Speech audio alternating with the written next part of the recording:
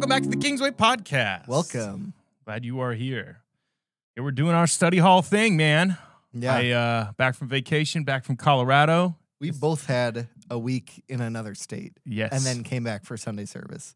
On Saturday night to be here for We Sunday both morning. showed up to the church parking lot at 10:30 at night, knowing that we'd have to be here starting the service in less than 12 hours. Yes.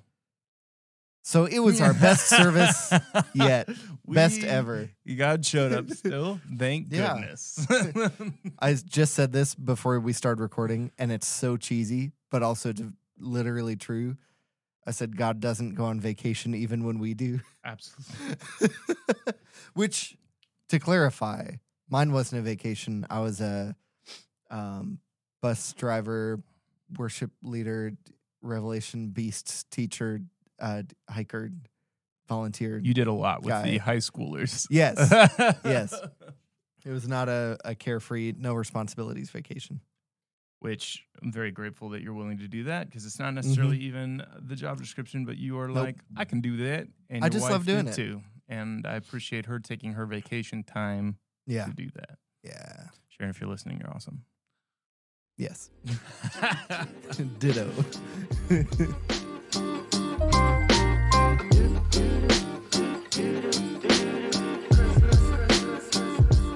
Well, as you said right before we started, we're kind of in the Sermon on the Mount, but we're kind of taking our time. We're taking our time. We're going to speed it up this next week. We're speeding it up quite a bit, but this is only 4 verses.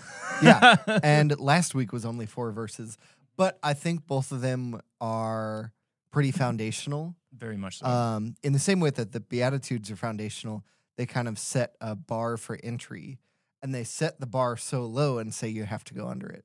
But then the next 2 are setting expectations for what this kingdom of God is going to be about. Mm-hmm. And I feel like that's what this section does.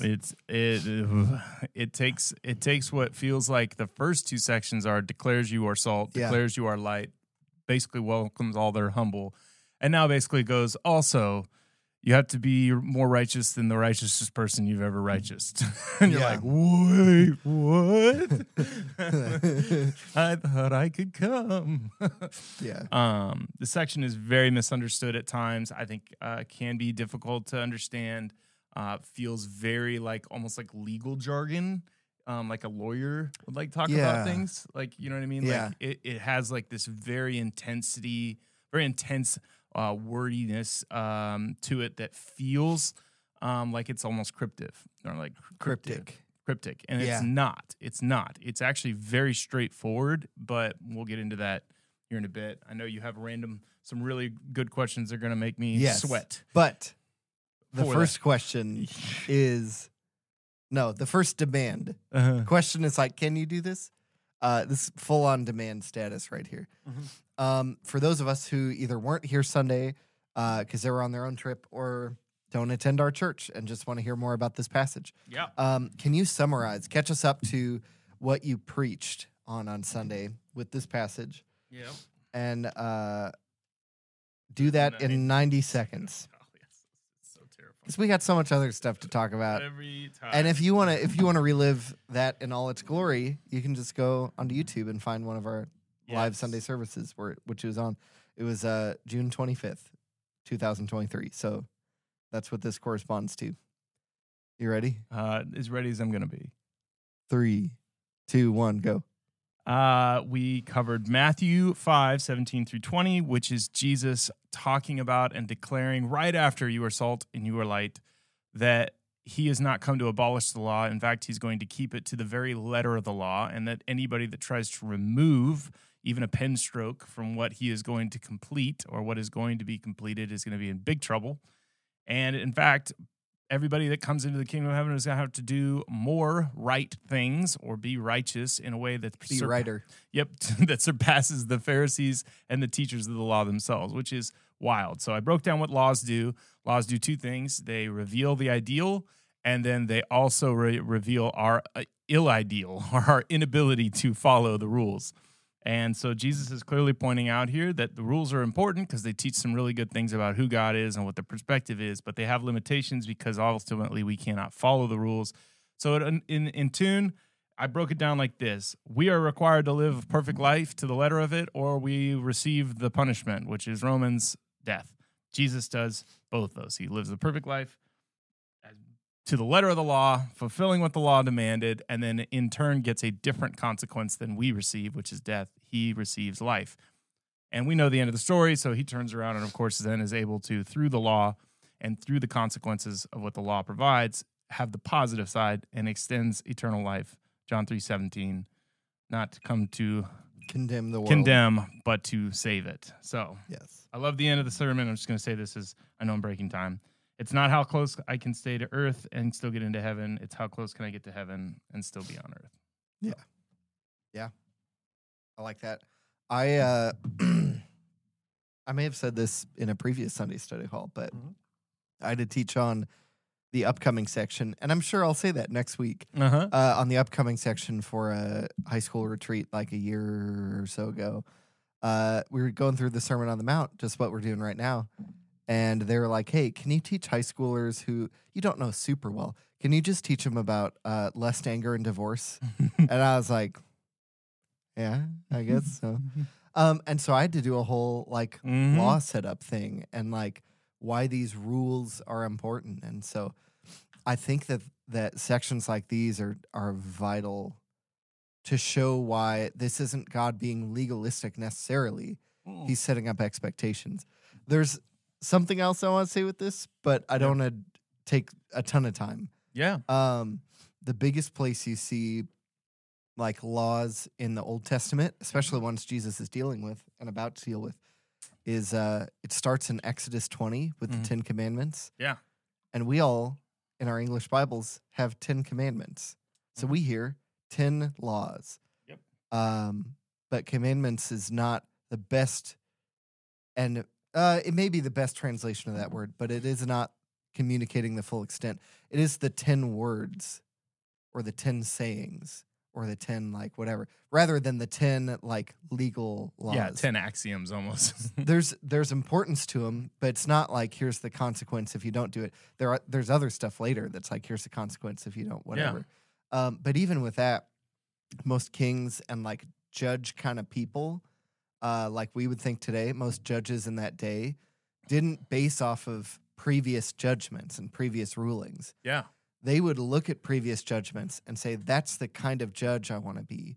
And then hear a case and try to act like those judges. So it's a little different where like you're not actually like the Supreme Court today, going back, hopefully you can have your own opinions on that. But like the Supreme Court today where they're like, we need to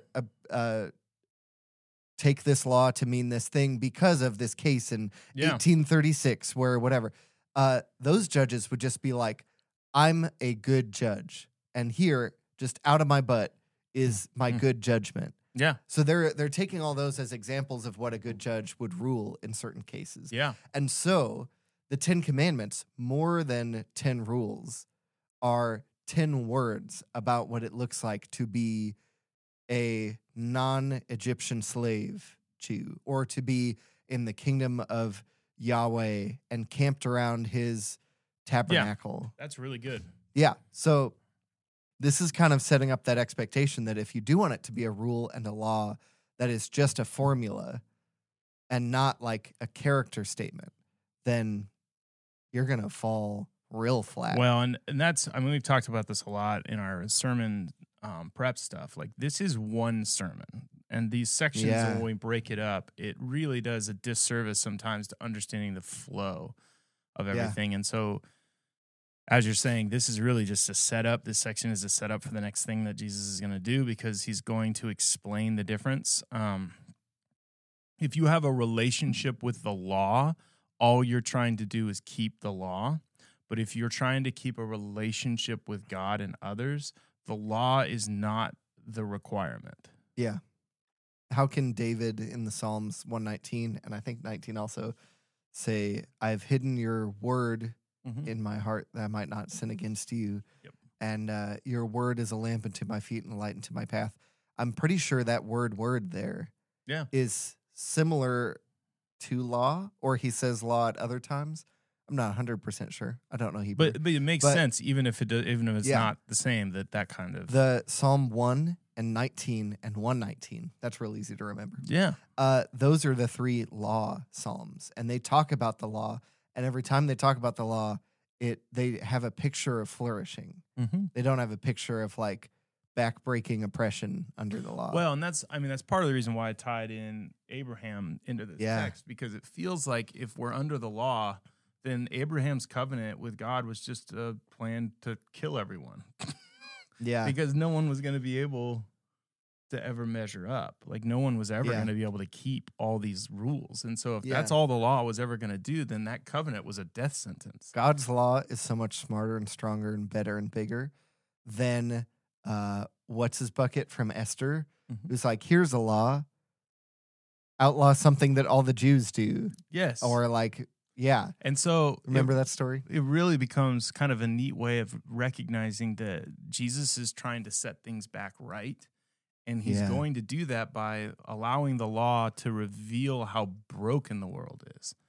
The law is going to do this thing where it reveals the heart of man to the point that they cannot force themselves to act right. Yeah. They can't do it. And so there's this need. And so that's why I talked about the covenant changes Abram's name to Abraham. And the concept of just like when God does this work in us through Jesus, he is attempting to change not only our names, but our final destination, our resting place, our operating system. Like everything is going to shift. I mean, this text really is kind of the first indication to the Jews that maybe you can't do this without me. Yeah. Yeah. And it really is going to be kind of the first time the Pharisees and the teachers of the law that are listening to this, because they're a part of the crowds most likely, have to be going like, no one's more righteous than us. And Jesus would be like, exactly.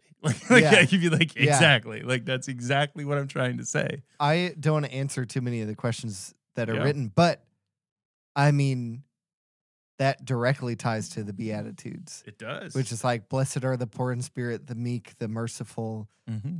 and almost cursed are those seeking to be righteous at other people's expense or neglect. Well, and anybody that says you got to be more righteous than the Pharisees and the Sadducees, they lean in because they're like, what are you talking about? Yeah. Because then they wouldn't even know what they're supposed to be doing.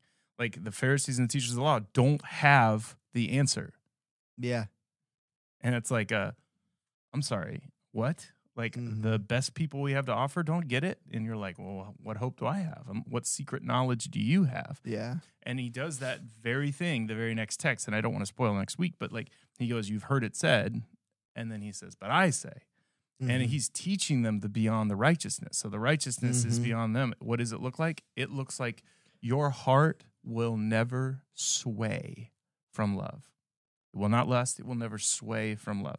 Your heart will never break relationships. It will always keep them whole. Your heart will not even be angry. It will always look to be kind and gentle and to bring relationships in.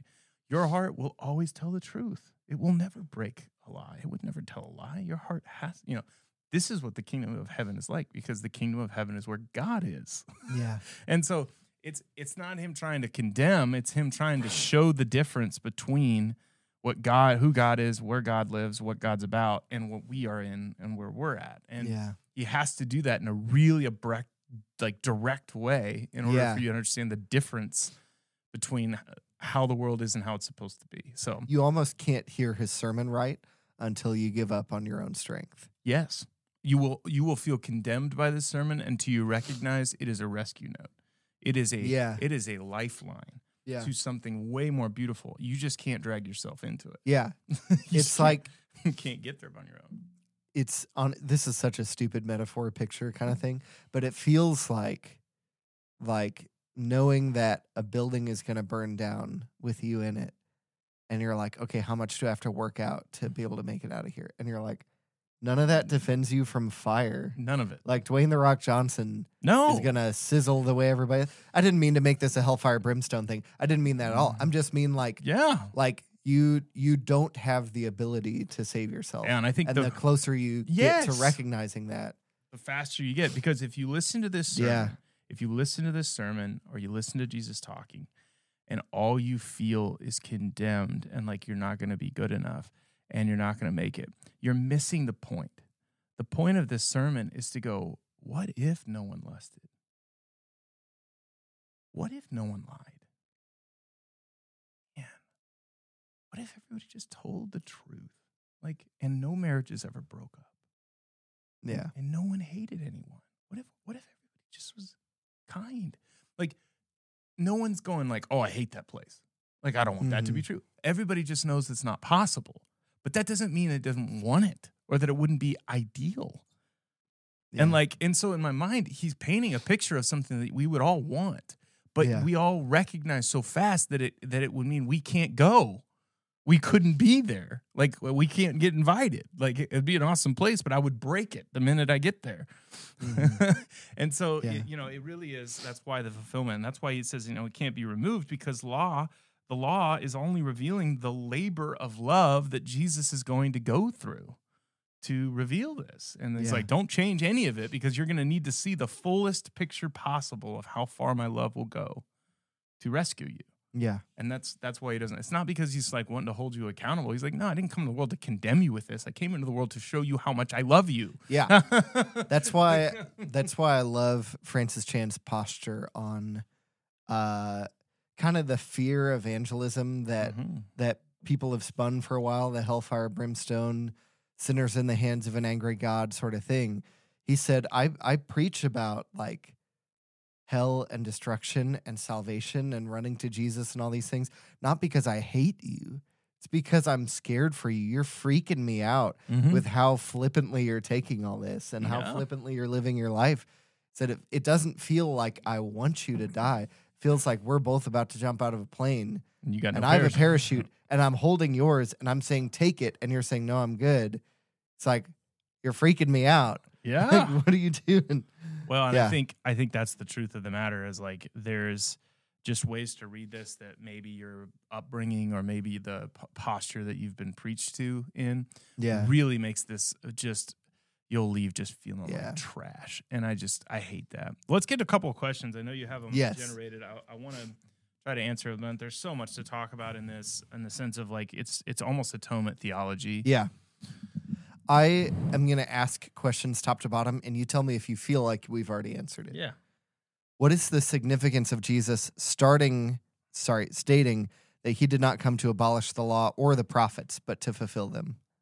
I mean, I think everybody's worried that he's starting something new, and he's trying to show that he is incongruent with God's plan has not changed. This has been the plan all along. So we just found enough loopholes to make his original intention irrelevant to that law and the way we practice it. And so it's just, there's no need to do the sacrificial system anymore, because Jesus came and showed that the sacrificial system does not have a need anymore. Yeah. And a lot of the things that they were doing before were based on a covenant that now has been completed. So it's the idea of like your spouse has died and moved on, and that relationship completed. It was done. That covenant is now over. That type of idea. So I need to take a break here and tell you that if you're listening or watching right now and you hear me sniffing a lot, I've been digging through a lot of old equipment that we're trying to sell to a company. And so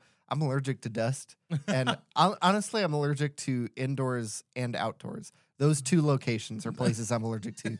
So I can't stop. Very sorry. If I had the time and if I was paid so much more than I'm paid now, I would go through here and just like cut out every sniff that I have. No. But this is raw. This is real. Raw, this is real, for the people. Authentic. Yep. Yeah. Down with the patriarchy. Okay, here we go.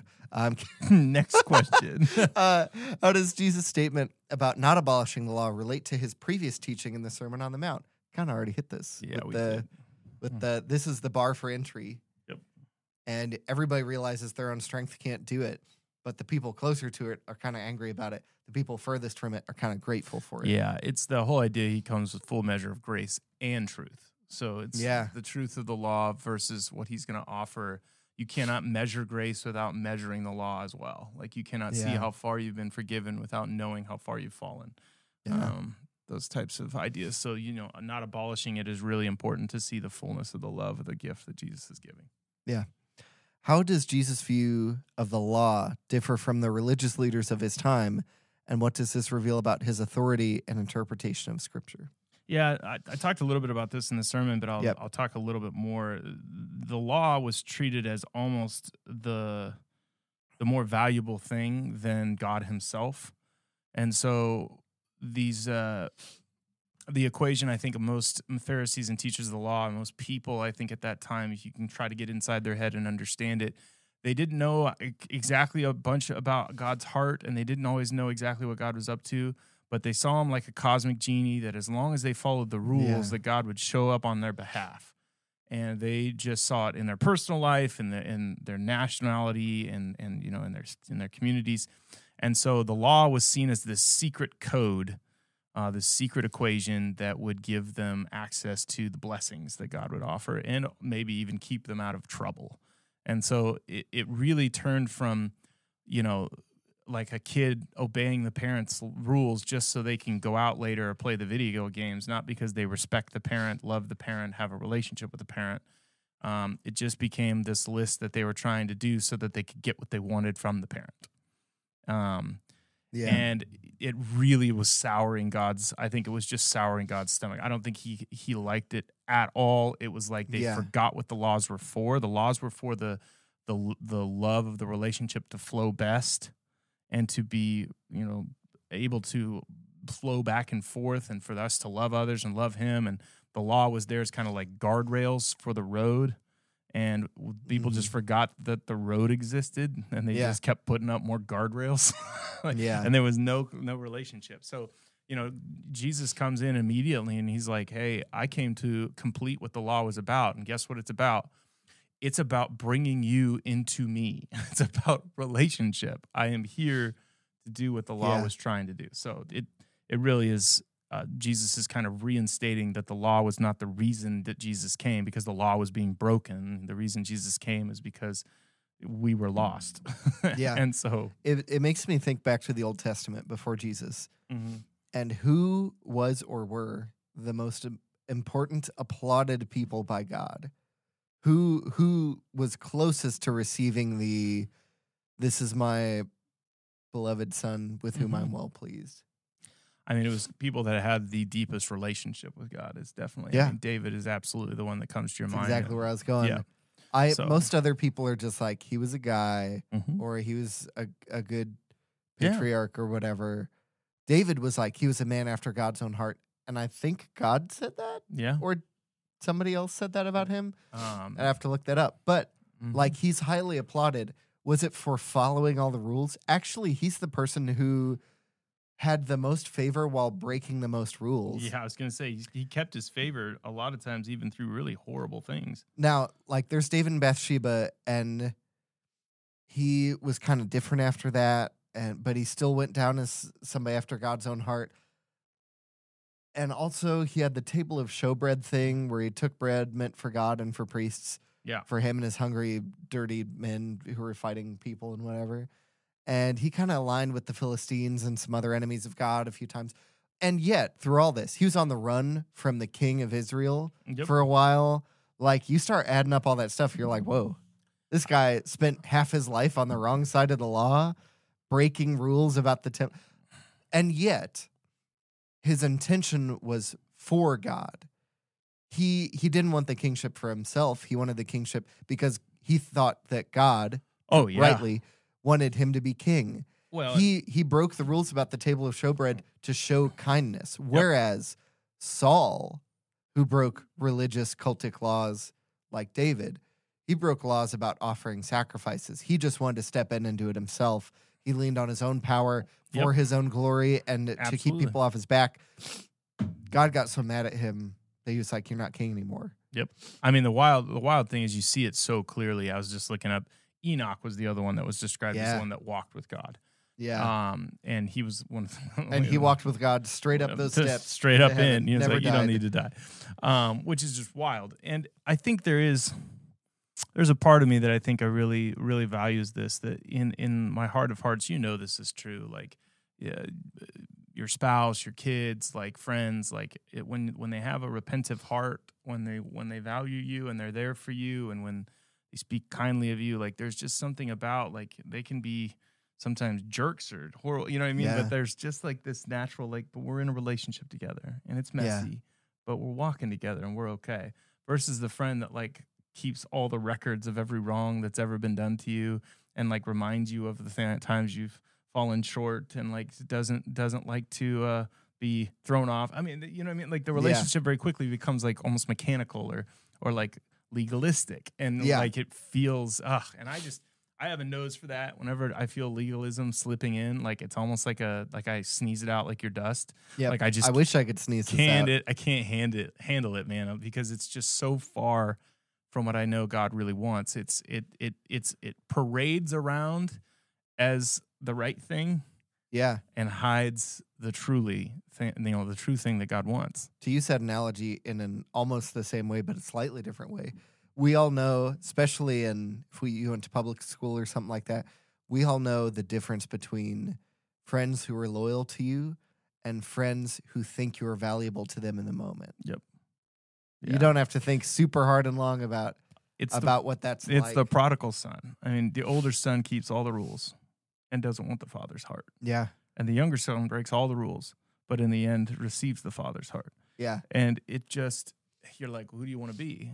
And like the Pharisees would be like, well, I'm the older son. And you're like, exactly. You know what I mean? Like, but yeah, it's just, yeah. What's the next question? Okay. I was reading through these questions, and half of them sound like restatements of the same thing. So we'll see what we get. In verse 18, Jesus emphasizes the enduring nature of the law and the prophets. What implication does this have for how believers approach and interpret Old Testament scriptures today? Well, I think the key to that verse is the last part where it says, until everything is accomplished. And so everything is accomplished. There's some debate around that. Is he talking about what he's going to accomplish in his earthly wife and like life? So like when did he say wife? Life. Okay. Earthly life. Da Vinci Code. But no. So like when he dies and then comes back from the grave, is that it is done? You know what I mean? Like that's what he says on the cross. It's finished. And so in my mind, like I think that's more of what he's trying to get to, where it's like, I'm not going to rewrite the book in order to accomplish my divinity. I'm not going to change anything of what Isaiah says is going to happen to me. I'm not going to back down from any prophecy that's been told. I am going to ride in on a donkey. I am going to, you know what I mean? Like everything that he's done. And basically what he's doing is he's throwing down the gauntlet. He's basically just like, I am going to walk the walk, and I'm going to do it to the very letter of the law. Nothing will be erased. Everyone will know. Even to the point of the Roman soldier that killed him. Like, surely this was the Son of God. Yeah. Yeah, okay. Which, this is a little off track, but those Roman soldiers, I may have said this on the podcast before, they all have coins in their pocket from the Roman Empire that have the face of an emperor, Octavius Augustus. I think he was still emperor at that time. Maybe he was to somebody else recently when Jesus died.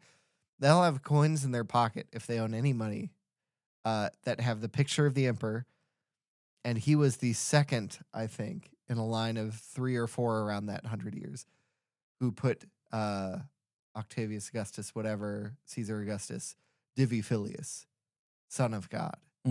And there's even an imperial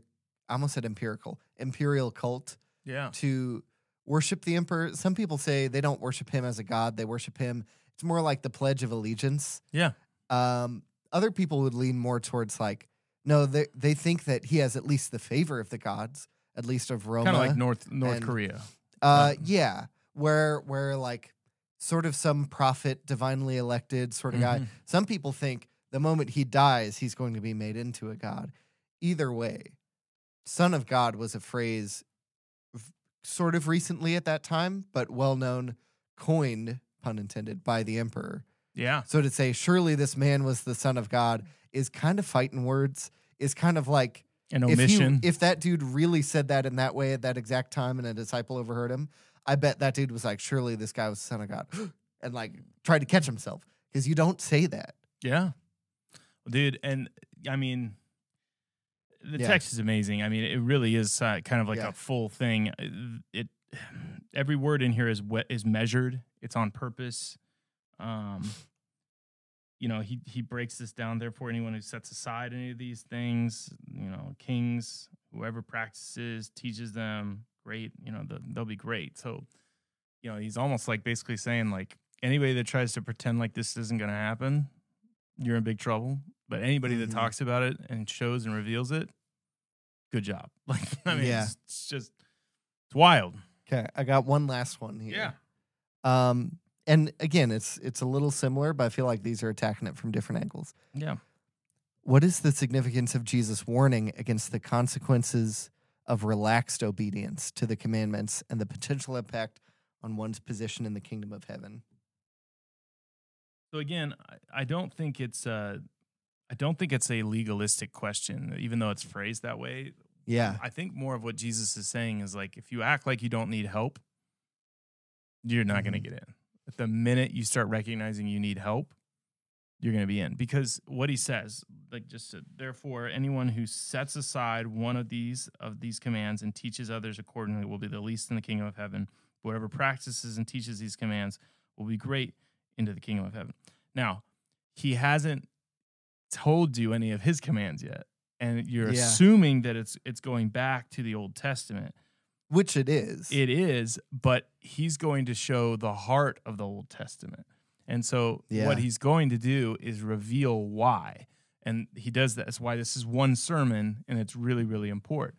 You have heard it said, do not lust or do not commit adultery. What I tell you is, if you even look at a woman and you lust, those don't fall away. Mm-hmm. Those are taught. Those are a part of the kingdom of heaven. They have Old Testament roots, but they have New Testament heart.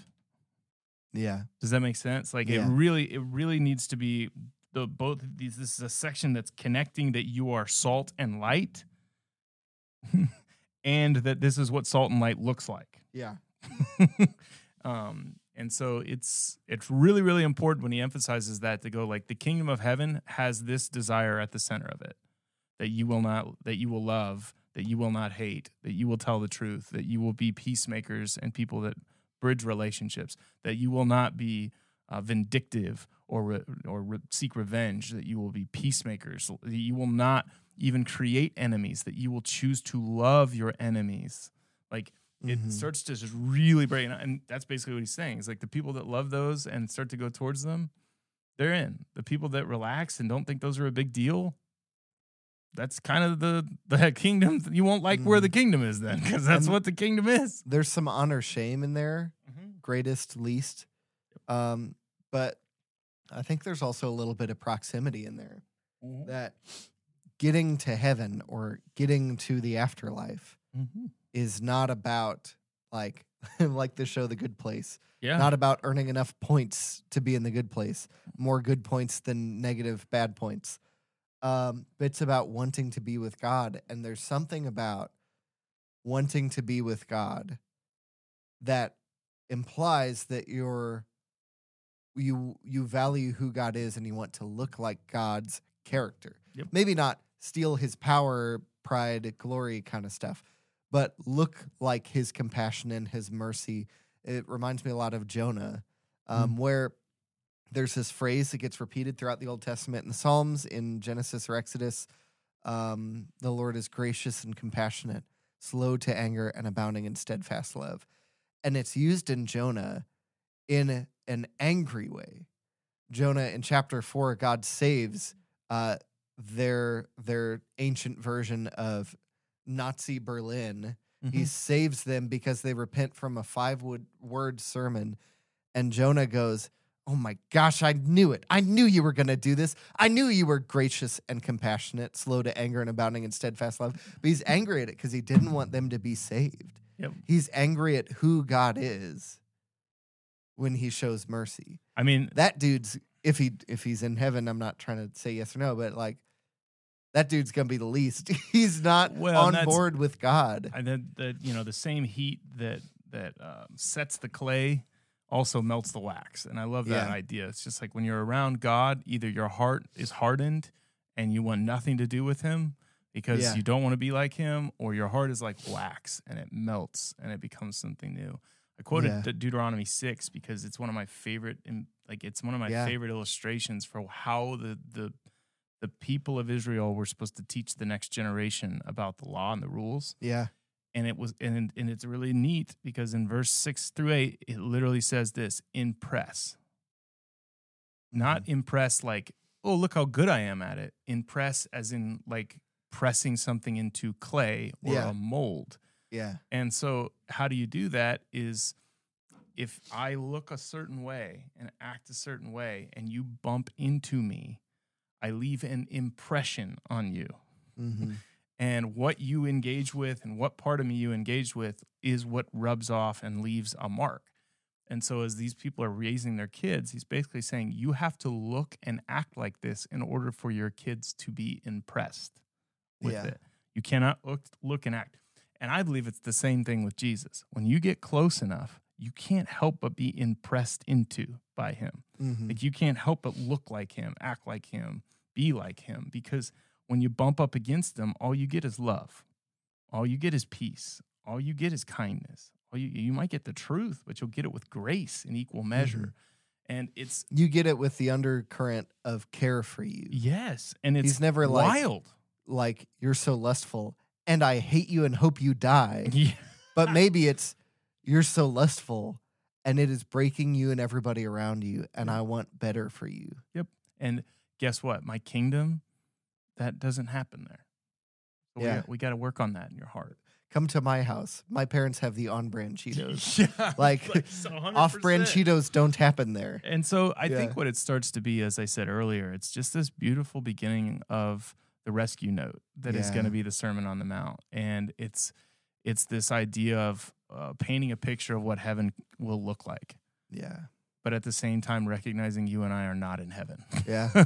And so it can be really dark and impactful because you see how far the world is from what it was supposed to be.